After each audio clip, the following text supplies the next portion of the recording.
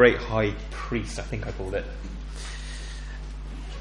But I'm just going to mess around with it a little bit, and you'll see, if you look at the handout, you'll see there's a section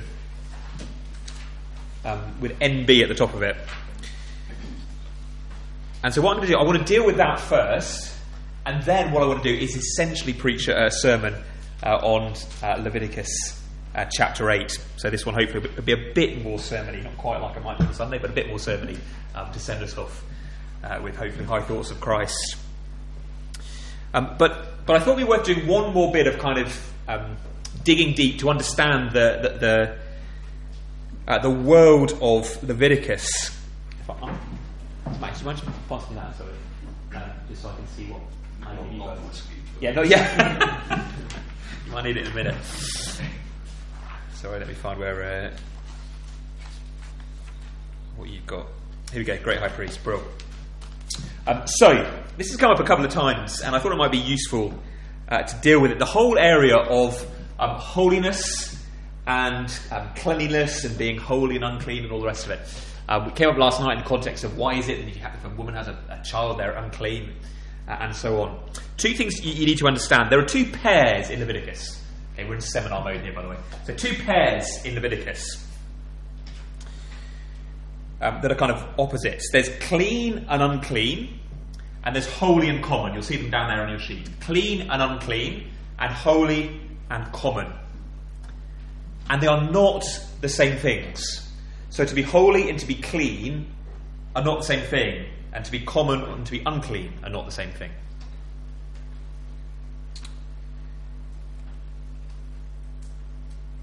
So have a look at Leviticus 10 and verses 10 and 11. You'll see them in action. These are instructions to the priests. One of the main things the priests are going to do. We often talk about they're the ones who offer the sacrifices, or they're the ones who do the teaching or lead the worship. Here's a key job for a priest. Leviticus 10:10. You are to distinguish between the holy and the common, and between the unclean and the clean.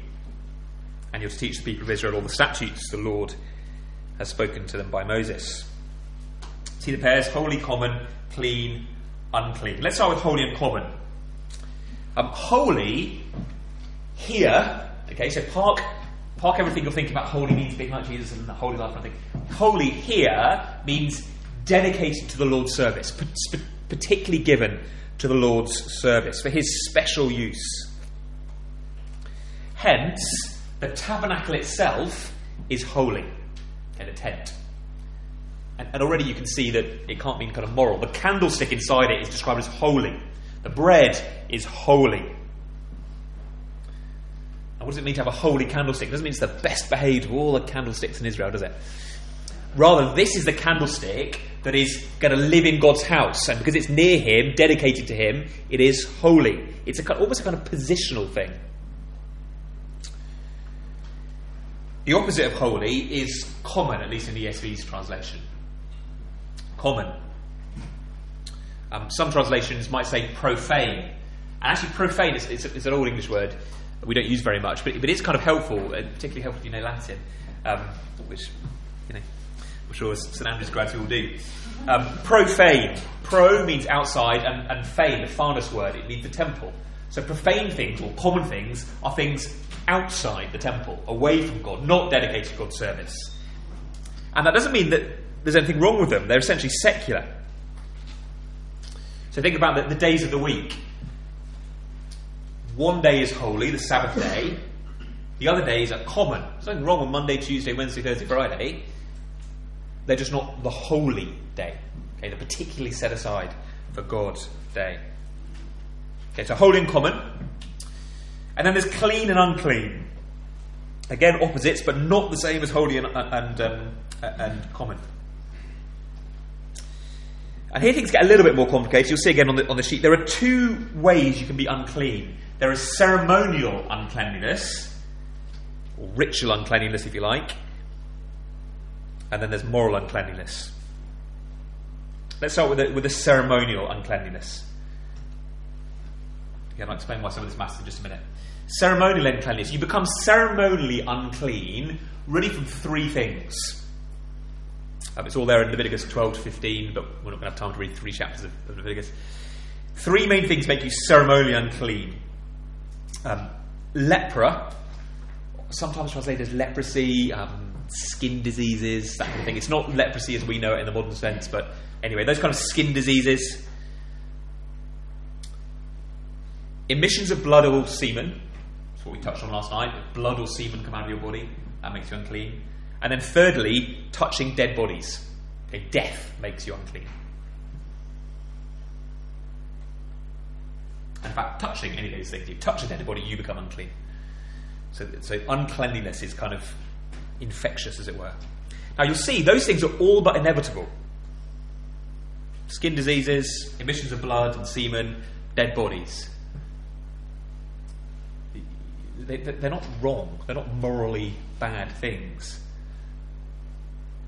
Childbirth, menstruation, having sex, they're not sinful things. In fact, they're things that are commanded. But they are enough to make you ceremonially unclean. Why those things? I touched on this last night. It's not explained in the text, so everybody's slightly guessing. But I think the best guess seems to be that they're all to do with death. So you've got skin diseases, emissions of body from the body, and then death. Death's obviously to do with death. Skin disease is kind of corpse-like look, a death-like look. And then emissions is life coming out of your body, blood, semen, it's coming out of your body, life is being emitted. And particularly when you pair that with Jesus' words that on the inside we're corrupt, we're unclean morally, I'll touch on that in a minute, then perhaps it begins to make sense, the symbolism makes sense. Now crucially, there is no punishment for being ceremonially unclean. This is the kind of thing where atheists get hold of Leviticus, pull it out of context and say, look what a vindictive God who punishes women for menstruating or punishes men for sleeping with their wives, or what kind of psycho God is that? There is no punishment for being unclean. It's not wrong. There are rituals that cleanse you that you need to go through, and if you were to ignore them, well, that becomes a sin because you're ignoring God's word. But becoming unclean itself is not a sin. In fact, at times you're commanded to become unclean. Leviticus 21, for your notes 1 to 3, it's all about how you sort of deal with dead bodies. Obviously, you've got to touch. Remember, your family drops dead. You're not meant to sort of run away from them. You've got to deal with them. You're commanded to touch them and look after them. So you're commanded to become unclean. There's no way God would command you to sin. It's further proof that being unclean is not the same as being sinful. So there's that whole category of ceremonial uncleanliness. But there's also moral uncleanness, even in Leviticus. Leviticus 18 deals with this lots. It might be sleeping with a neighbour's wife, Leviticus 18:20, sleeping with an animal, Leviticus 18:23, consulting mediums or spiritualists, Leviticus 19:31. There's a whole bunch of stuff that will make you unclean that is moral, clearly moral. So what that means, if you look at those 4 categories, it would be possible to be common and clean, or common and unclean. It would be possible to be holy and clean, or holy and unclean. So you can be in any box. And not all of them are problematic. If you're common and clean, that's absolutely fine, nothing needs doing. You don't have to be made holy.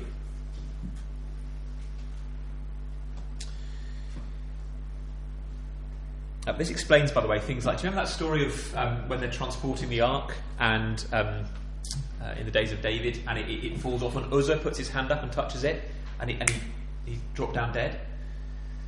And you kind of read it, what the heck's going on? But the problem is, he was not holy. He wasn't a set-aside, sanctified person, authorised to be kind of touching the ark and doing stuff with the ark. And so he transgressed the boundary. It'd be a bit like walking into the Holy of Holies when you're not the high priest.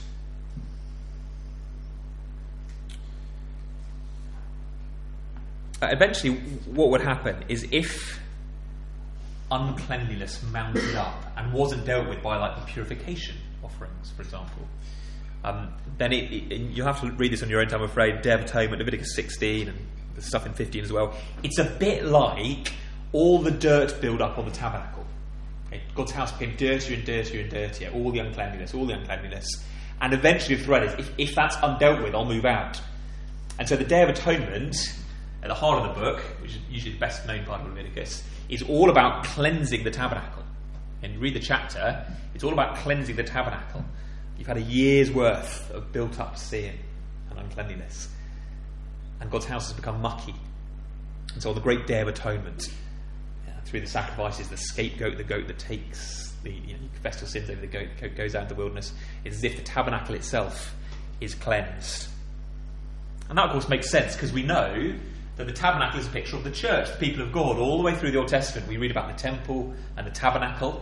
But when we get to the New Testament, we know that the true tabernacle, the true temple, is the temple of the Holy Spirit, the church. And so the physical thing in the Old Testament represents the people. So just occasionally you'll get people say, well, when you read about the Day of Atonement, all those silly conservative evangelicals talk about atonement and penal substitution, propitiation. But look at the text carefully. It's about the thing being cleansed, not the people. But the whole point is the thing represents the people. That's always where the real problem is. So cleanliness and uncleanliness, holiness and commonality. They're not the same thing. And when you read both the Old Testament and particularly Leviticus, it's useful just to have those in mind so you don't get confused. And it's particularly useful to have them in mind so you don't think being unclean is necessarily sinful. There we go. That's the last bit of kind of heavy duty work we're going to do. So come with me to Leviticus 8, and hopefully we can finish in a bit more of a pastoral vein.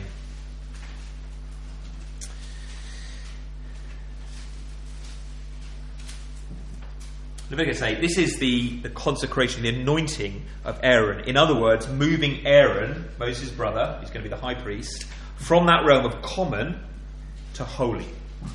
So when you move from common to holy, at least in the ESV's word for it, is to consecrate something. Okay, to move something from being common to holy. And this is what's going to go on in Leviticus 8. Let me read. We won't read the whole thing, but let me read a bit from beginning of verse 1. Then the Lord spoke to Moses, saying, "Take Aaron and his sons with him, and the garments and the anointing oil, and the bull of the sin offering, and the 2 rams, and the basket of unleavened bread, and assemble all the congregation at the entrance of the tent of meeting." And Moses did as the Lord commanded him, and the congregation was assembled at the entrance of the tent of meeting. And Moses said to the congregation, "This is the thing the Lord has commanded to be done." And Moses brought Aaron and his sons, and washed them with water. And he put the coat on him, and tied the sash round his waist, and clothed him with the robe, and put the ephod on him, and tied the skillfully woven band of the ephod around him, binding it to him with the band. And he placed the breastplate on him, and in the breastplate he placed the Urim and Thummim. And he set the turban on his head, and on the turban in front he set the gold plate, the holy crown, as the Lord commanded Moses. Then Moses took the anointing oil and anointed the tabernacle and all that was in it, and consecrated them, holified them. And he sprinkled some of it on the altar 7 times, and anointed the altar and all its utensils and the basin and its stand to consecrate them, holify them. And he poured some of the anointing oil on Aaron's head, and anointed him to consecrate, holify him. And Moses brought Aaron's sons and clothed them with coats, and tied sashes round their waists, and bound caps on them, as the Lord commanded Moses. Let's look at what's going on, and then why it matters. I know it's all out of order. Let me start with a question. What's it like to actually approach God? Do you ever think about actually approaching God?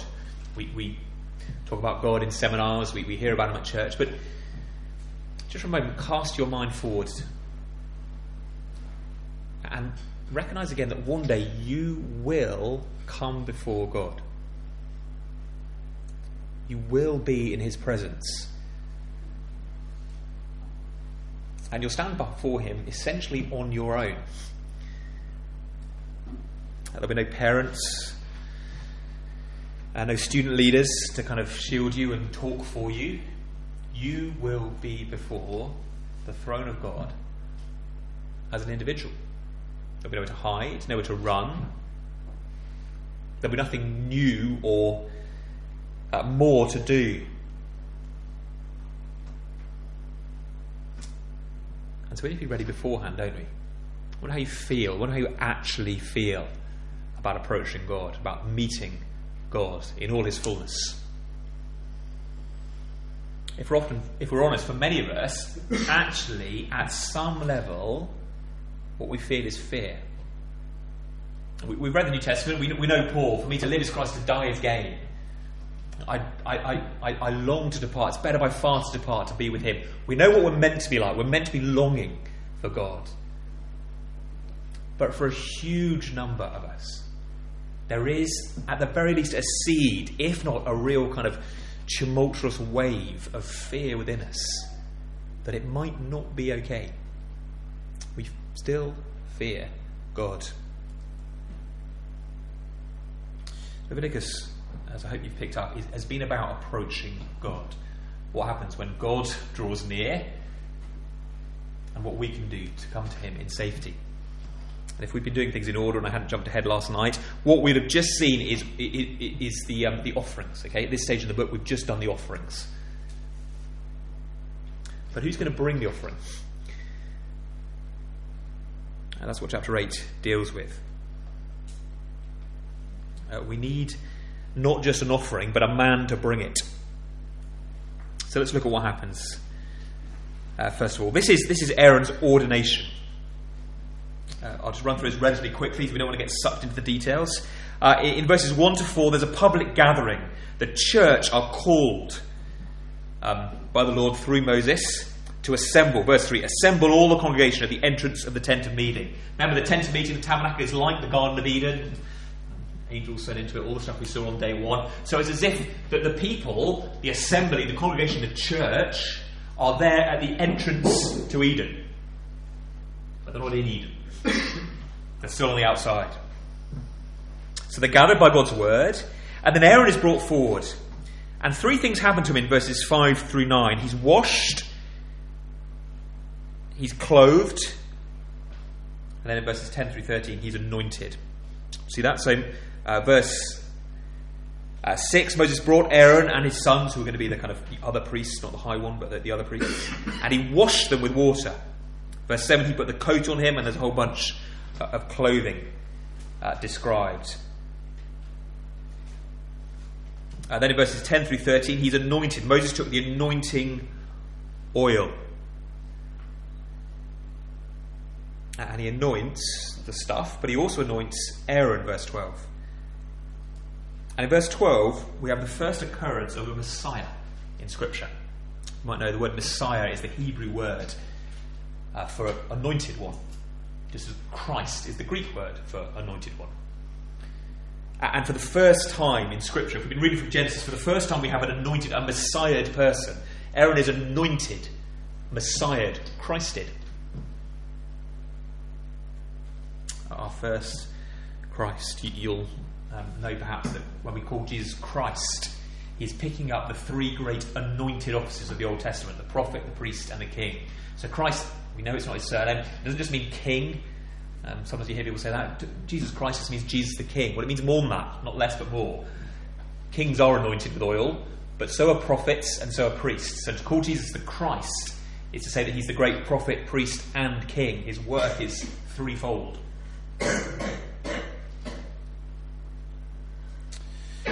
So verse 10 through 13, he's anointed, he's Messiahed. And there's a series of offerings. Again, we're not going to pull into these. We've looked at the offerings a lot. If you're interested in verses 14 through 17, it's the sin offering, the purification one, the detergent one.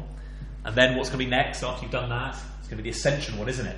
And lo and behold, it is. Verses 18 to 21, the ascension, the going up, the transformation one. And then at the end, there's a special one.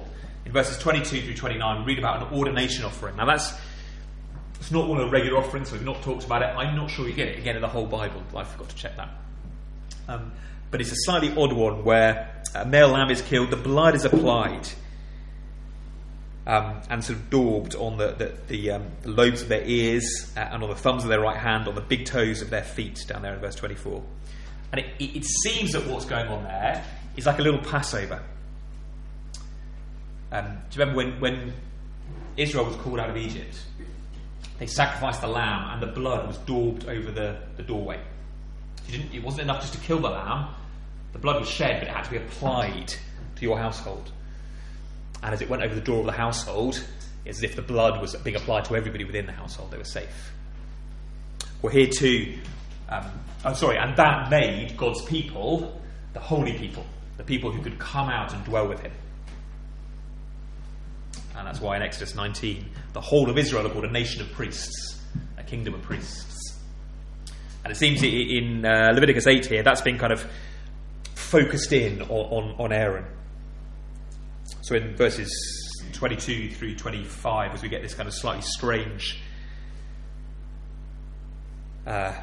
ordination offering, the blood of the lamb again is daubed on the kind of extremities of Aaron, his ears and his hands and his thumbs rather, and his feet. He has been consecrated. The blood's lamb is being applied to him.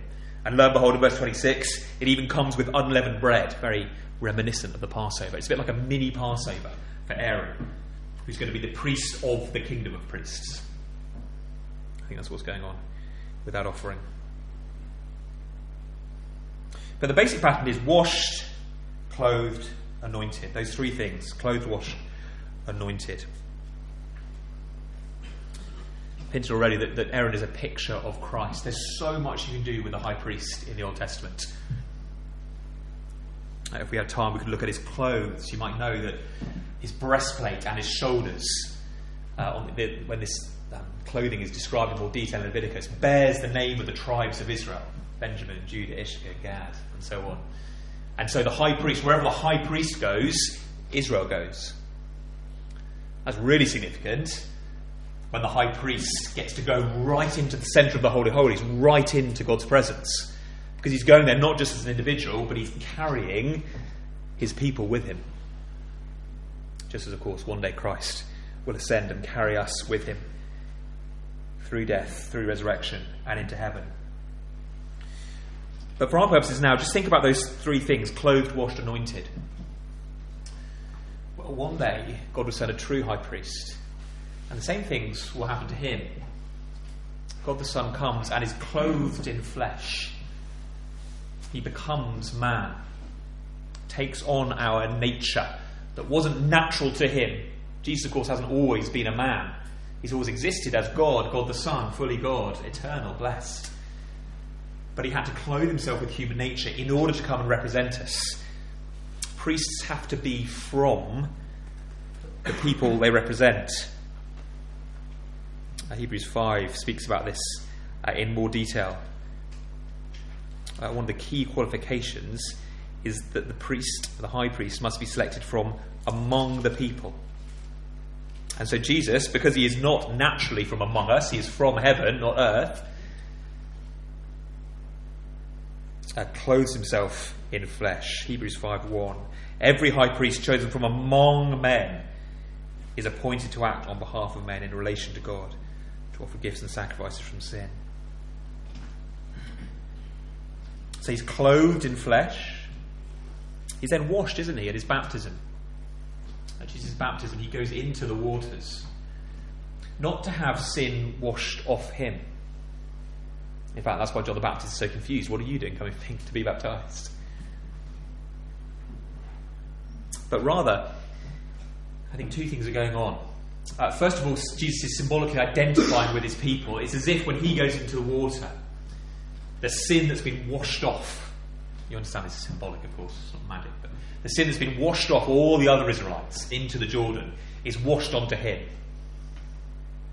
We go into the water, the Israelites go into the water dirty and come out clean. He goes in clean and comes out dirty.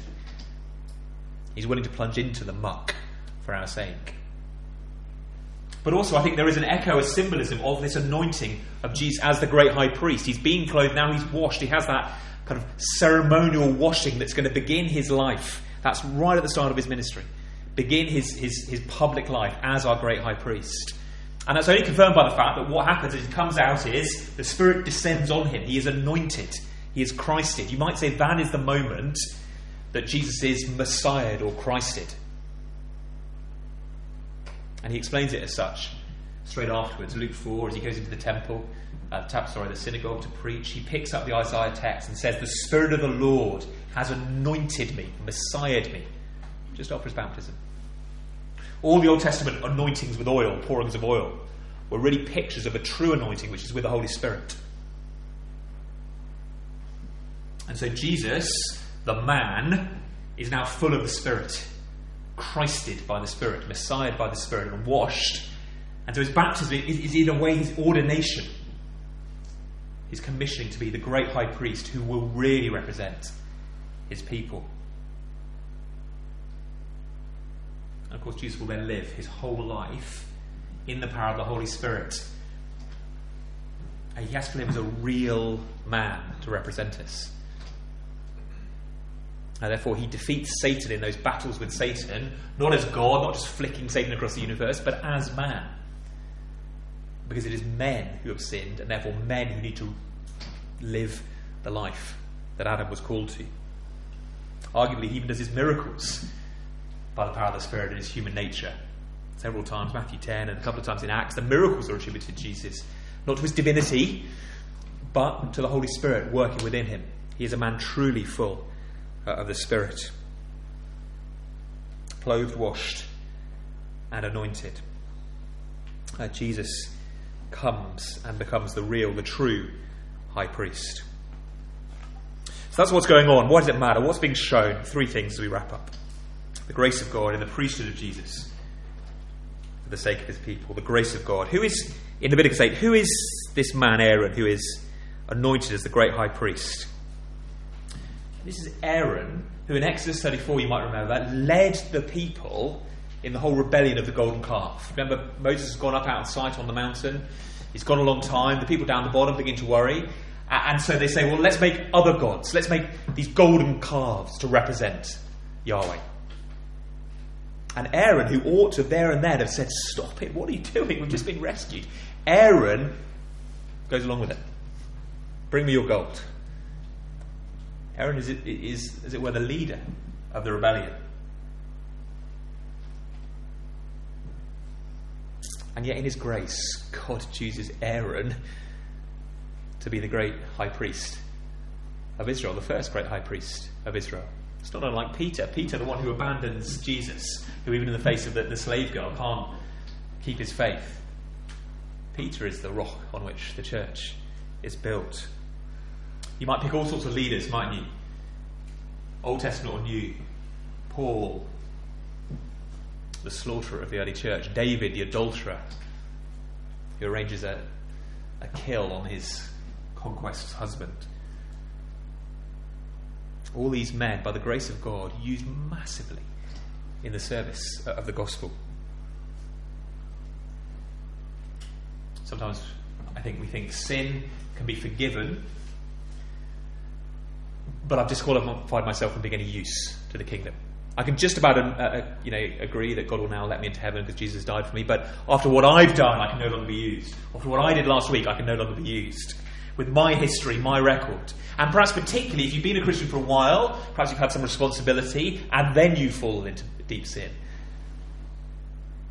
Well, perhaps if I was a new Christian, that would be kind of pardonable. But I've got no excuse. It's been too long. I'm meant to be beyond this. And we've fallen, and we think we can be forgiven, but we cannot be used.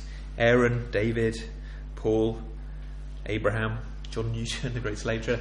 Time and again we see this pattern of fall and restoration. So the grace of God is certainly shown in who he selects, but ultimately it's shown even more, of course, in the Lord Jesus. It is God who provides, selects, and provides the high priest. So when Jesus comes, and he comes as God, to do this high priestly work of offering the sacrifice, which in his case is not a lamb or a goat, but his own body, we are not seeing a third party come on stage to try and mediate between us and God. Jesus' priestly work is not about twisting God's arm to forgive us. The priest himself, as well as the offering, is a gift from God. Leviticus is all of grace. Now, if that sort of seems a bit either obvious or not particularly interesting, let me ask you a question. Does God love you because Jesus died for you? Or did Jesus die for you because God loves you? Let me say that again. Does God love you because Jesus died for you? Or did Jesus die for you because God loves you? Your fundamental answer to that question is vitally important.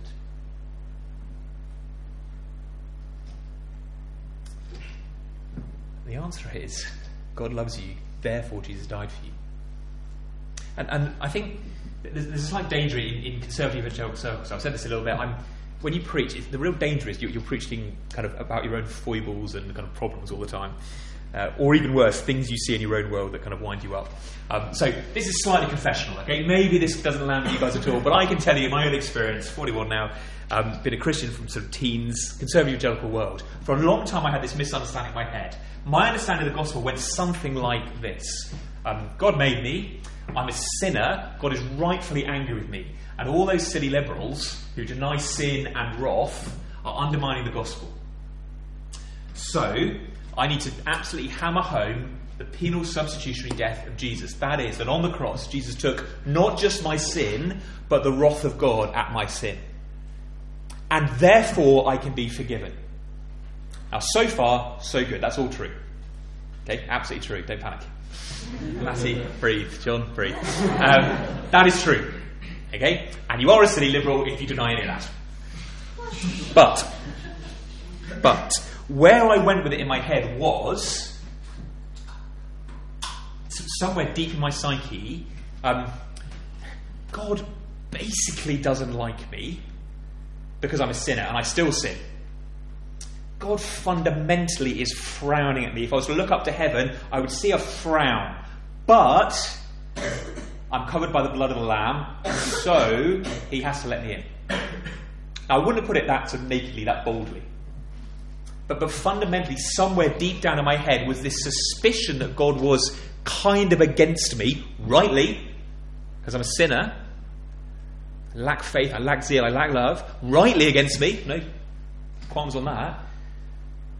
But because of this thing called the gospel, the mechanics of which I was very eager to defend against all the liberals, because of the mechanics of the gospel, I get in. What that leaves you with is a God who, deep down in the recesses of your mind, you fear doesn't love you. And that's all because I was seeing God's love as a result of the cross. In other words, Jesus comes as the one who moves God from anger to love. Whereas, of course, the reality is, Leviticus points to it and the New Testament attests it, that it is God's love that led him to send the priest and the sacrifice. Indeed, he is ultimately the priest and the sacrifice because God the Son, Jesus, is no less divine than God the Father. It is not the Father's anger poured out on the Son at the cross, as if the Son has no anger and the Father alone has it. It is God's anger, Father, Son and Holy Spirit, poured out on God the Son in the flesh. The anger, the punishment, lands on Jesus according to his human nature. So we've offended against Jesus just as much as we have the Father.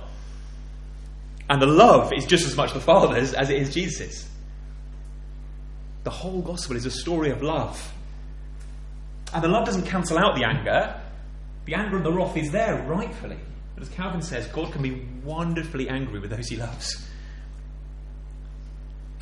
You don't have to choose between them, but it is the love that leads to the rescue from the wrath and the anger. So many of us think, to use the old Puritan language, we have hard thoughts of God. We suspect he doesn't really love us. But the proof is in the priest and in the offering. And the fact that that priest and offering are God himself. Not some third party walking on stage to interpose between you and God. The grace of God in the priesthood of Jesus. Said a fair bit about this already. Just imagine for a moment you were sat down with a non-Christian friend and they ask you what you've been doing this week in my life. The Bible. And they say, oh cool, what bit? Leviticus. I'm like, oh brilliant, what's that about? Sort of priests and killing animals and stuff, and the lobes of cows and where you put them when you... Yeah. It's a book that seems a long way from our circumstances, doesn't it? But dive a little bit deeper. Think about priests. What would make you really happy? I know it's a really naff question, but what would make you happy in life? If Aladdin's genie popped up now and said, one wish, you can have it. What do you want? The chances are that thing depends on someone else. Maybe it's a boyfriend, girlfriend, husband, wife. Maybe it's a degree, a career. Maybe it's to be sort of brought into a social group. Maybe it's some sort of financial... I don't know. the chances are someone else needs to deliver you towards that little happy paradise. That's what priests are. Priests are the people who deliver you to paradise. Our world is full of priests. The trainer at the gym, who is the one that can unlock the secret and move you from fatty to fitty. The tutor, who is able to coach you through from being a third to a first-class student. Frankly, the social gatekeeper in a group of friends who is going to be the one who decides whether the teenage girl is allowed into the group or not, and whether they can sit at the back of the bus or have to go and sit in the front with the uncool kids. The drug dealer who can supply the hit that's going to lift you up to paradise. Our world is full of priests. And so Leviticus 8 isn't so weird. It's equipping. Leviticus 8 is equipping one man to do the thing that will really make us happy, really deliver us to paradise, really get us back into Eden. As part of the challenge is to ask yourself, what are the priests in my life that I think can deliver, that are therefore claiming the throne of my heart above Christ? Only Jesus can really deliver you to paradise. Jesus, the high priest. And so just as we close, come to Mark 1. It's a passage I alluded to on the first day. The grace of God in the priesthood of Jesus. Mark 1. I love this passage. Whenever I get to just go and preach somewhere randomly, our minister's on holiday, can you come and do one sermon, one off? I so often go back to this passage. Mark 1, verse 40. I know some of you are studying Mark in your small groups, so hopefully familiar territory. Mark 1, verse 40. And a leper, there's that leprous word again, same as the Old Testament. The leper came to him, imploring him, kneeling, said to him, if you are willing to make me clean. Moved with pity, he stretched out his hand and touched him and said, I am willing, be clean. And immediately the leprosy left him and he was made clean. And Jesus sternly charged him and sent him away at once and said to him, see that you say nothing to anyone, but go show yourself to the priest. Remember, the priest decides who's unclean and clean. We saw that at the beginning. And offer for your cleansing what Moses commanded. That's the purification sacrifice. For a proof to them. But he, the leper, went out and began to talk freely about it and spread the news. So Jesus could no longer openly enter a town, but was out in desolate places. And people were coming to him from every quarter. Here is a leper, an unclean person in the language of Leviticus. Ceremonially unclean. He's cut off from his people. He can't live in the same houses in the street, village. He's cut off from worship. He can't enter the synagogue. He is unclean, out there, cast out. And as Jesus will say in Mark 7, that uncleanliness, although in the case of the leper not morally culpable, is a picture of the uncleanliness that lives within all of us, the unclean hearts. And what's his big fear? He knows he's unclean. He dares to run to Jesus, which is pretty ballsy. He kneels before him, but he's got a fear. He's got a belief and a fear. If you are willing, you can make me clean. You can make me clean. There's his faith. I get that you're powerful. But are you willing to touch someone as unclean as me? And you suspect that the leper knows that his real issue is not the leprosy, but the uncleanliness of his heart. But even if he doesn't, we know that is what this whole system from Leviticus onwards has been built to teach us. His big fear is not about the power of God, but the compassion of God. And so what Jesus does is just so wonderful. You see it in his words. I am willing. Those are good words to hear. You come to God today. You come to the Lord Jesus fearing that what you've done, who you are, the kind of sins you've committed, even these few days away, Jesus will be repelled. He says to you this morning, I am willing to cleanse you, to forgive you. You see it in his action. He reaches out and touches the man. Again, from Leviticus, what should have happened? You know this. Man's unclean, Jesus is clean. You come into contact with something unclean, you become unclean. But not with Jesus. He is so holy that he's not pulled down the spectrum. He pulls the man up. The man is cleansed. He said in his words, his actions, and his very heart. Verse 41, moved with pity, moved with compassion.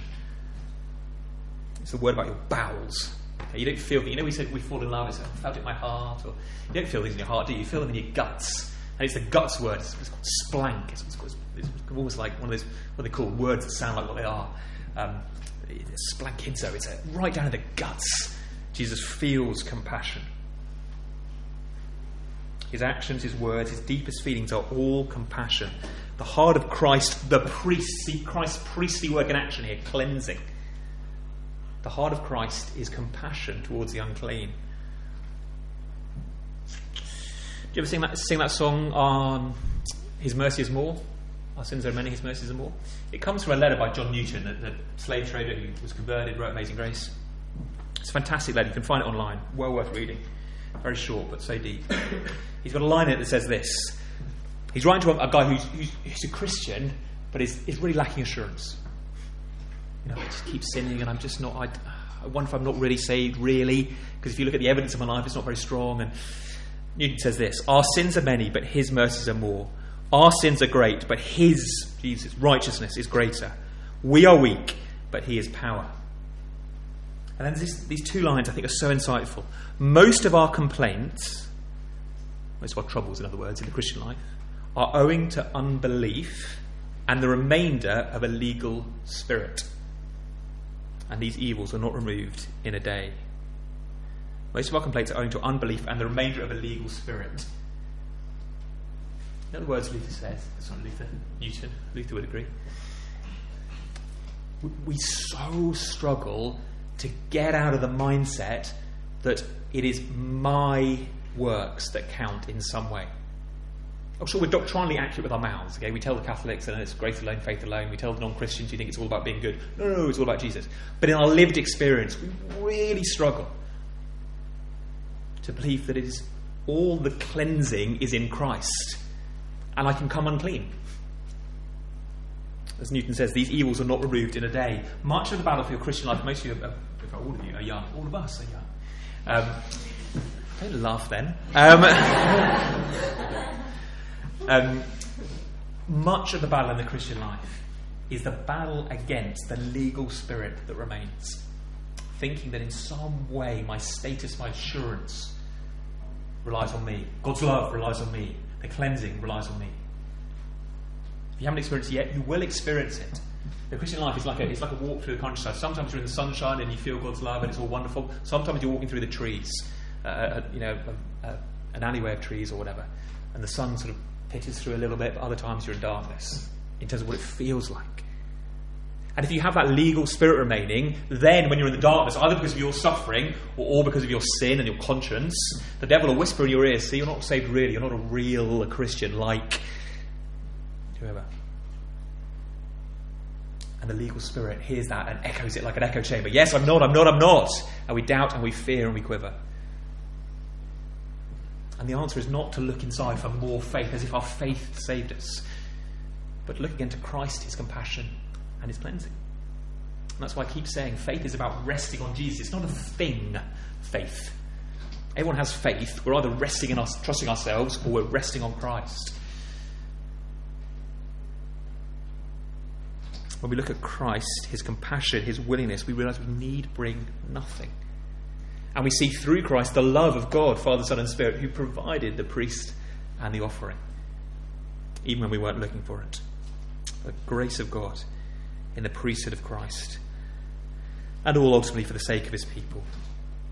In a very minor way afterwards, we also are clothed, washed and anointed. We're clothed in the righteousness of Christ, washed by the Holy Spirit, anointed by the Holy Spirit. And so Peter's able to call us a royal priesthood.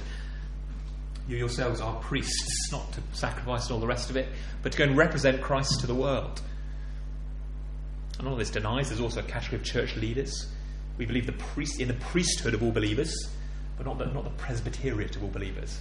Presbyter's the decent word for an elder. So I'm not denying that. But all of us, ultimately, because we're in Christ, go through what Aaron went through. Clothed in Christ's righteousness, washed by the Spirit, and sent out to represent God to the people. But we'll do that all the more effectively when our eyes are fixed, not on our performance, but on Christ, the great high priest, who's died for me. Most of our complaints are owing to unbelief and the remainder of a legal spirit. Our sins are many, His mercies are more. Let me pray. Father in heaven, we praise You that we can stand in Christ alone.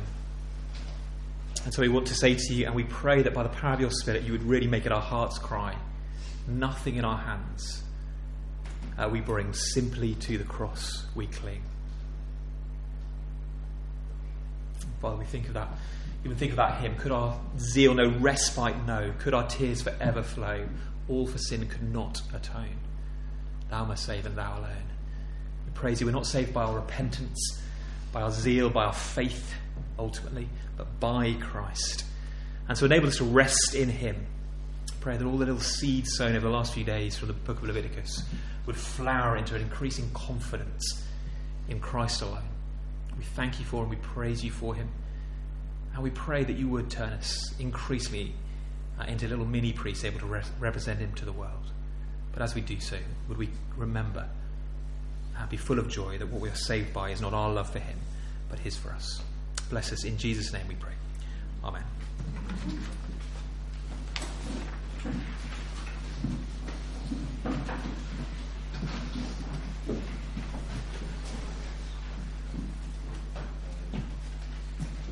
Thank you so much.